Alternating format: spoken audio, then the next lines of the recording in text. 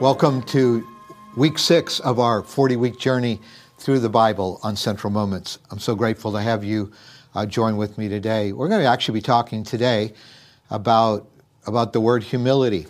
Humility is a tough one. It's kind of like love. How do you define it? And if you think you are humble, you're probably not. Like the guys say, I'm humble and proud of it. So we're going to dive into that. And it's introduced to us in the story of Joseph, which takes up the better part of the last fourth of the book of Genesis.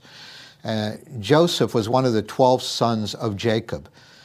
Jacob's father was Isaac. Isaac's father was Abraham. Abraham, Isaac, and Jacob were often referred to in the New Testament as the patriarchs of the Old Testament, these famous fathers.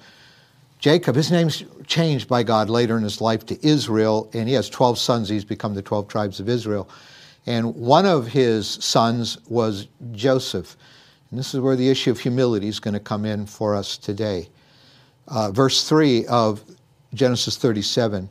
Now Israel, or Jacob, Israel loved Joseph more than any of his other sons because he had been born to him in his old age. There's a theme here.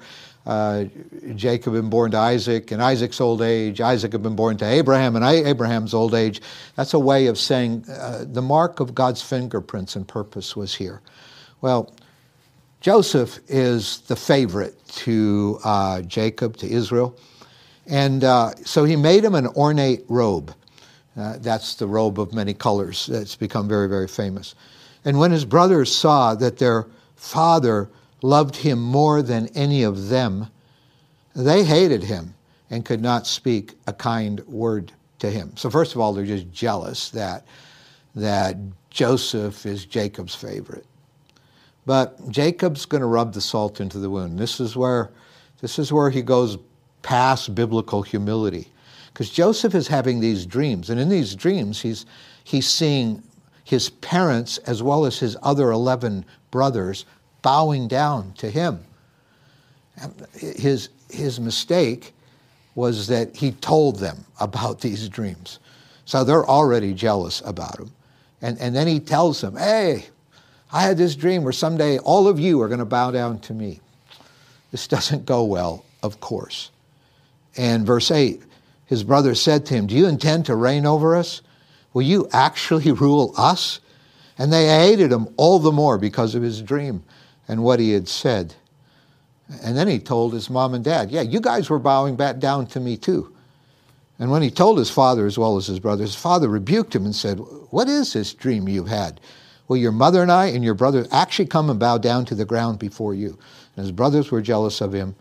But his father kept these matters in his mind. So he's rebuked Joseph for doing this. He said, this is inappropriate. This sounds very arrogant. I mean, you're not the center of the world. You're not the center of everybody's attention. You might be my favorite, but this is inappropriate. Yet Jacob carried these things in his heart because he had walked with God now long enough to, again, maybe recognize the fingerprints of God. I have a self-made definition for humility. I've never read it in a book. You won't find it anywhere. But I've come to think that humility is an accurate assessment of ourselves without needing to be the center of attention. So just think about that. First of all, it's an accurate assessment of ourselves. Paul in Romans 12 said, every one of us ought to think of ourselves, not beyond what we ought, but in accordance to the measure of faith God's given each one of us. And he goes on to say, and some of you are pretty prophetic, and some of you are good administrators, and some of you are good teachers. So you consider yourself for what God's made you to be. You have an accurate assessment of yourself, not an inflated one, and not an underestimated assessment of ourselves either. Insecurity still keeps us at the center. We're still the center of our own attention with insecurities, and it can be a form of pride as well. Humility is just an accurate assessment of ourselves without having to be the center of attention. Joseph had an accurate assessment. These dreams were true. Turns out, by the last chapter of Genesis, his brothers would be bowing down before him.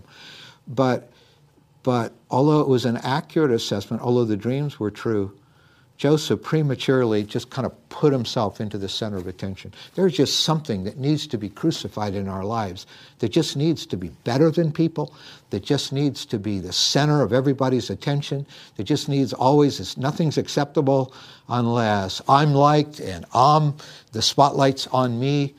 And I see spiritual leaders who sometimes don't let other people rise up in leadership because they've got to stay in the spotlight. And they don't want the spotlight on anybody else. I know people who can't even feel good about themselves unless they feel superior to somebody else. That's just keeping yourself at the center. This is the mistake Joseph made.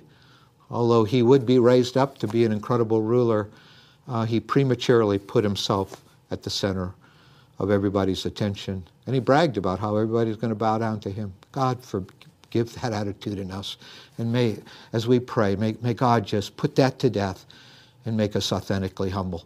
Our Father, we thank you for your grace, your goodness, your power. I thank you that you said you resist the proud, but you lift up, you exalt, you raise up the humble. And I pray we'll not raise ourselves up. I pray that we'll also not apologize for the gifts you've given us. So we just feel okay about ourselves. Matter-of-factly accept the talents and abilities. I pray we'll be able to accept compliments, Lord, without it making us feel superior to other people. Lord, just help us to be matter-of-fact about what you've given us and grateful for it. But Lord, help us not to keep pushing ourselves into the center of attention in every situation. Forgive us our pride. And help us to walk humbly with you, we pray. Help us to be like Jesus, who didn't come to be served, but to serve and to give his life away for others. Let it be, we pray, in Jesus' name. Amen.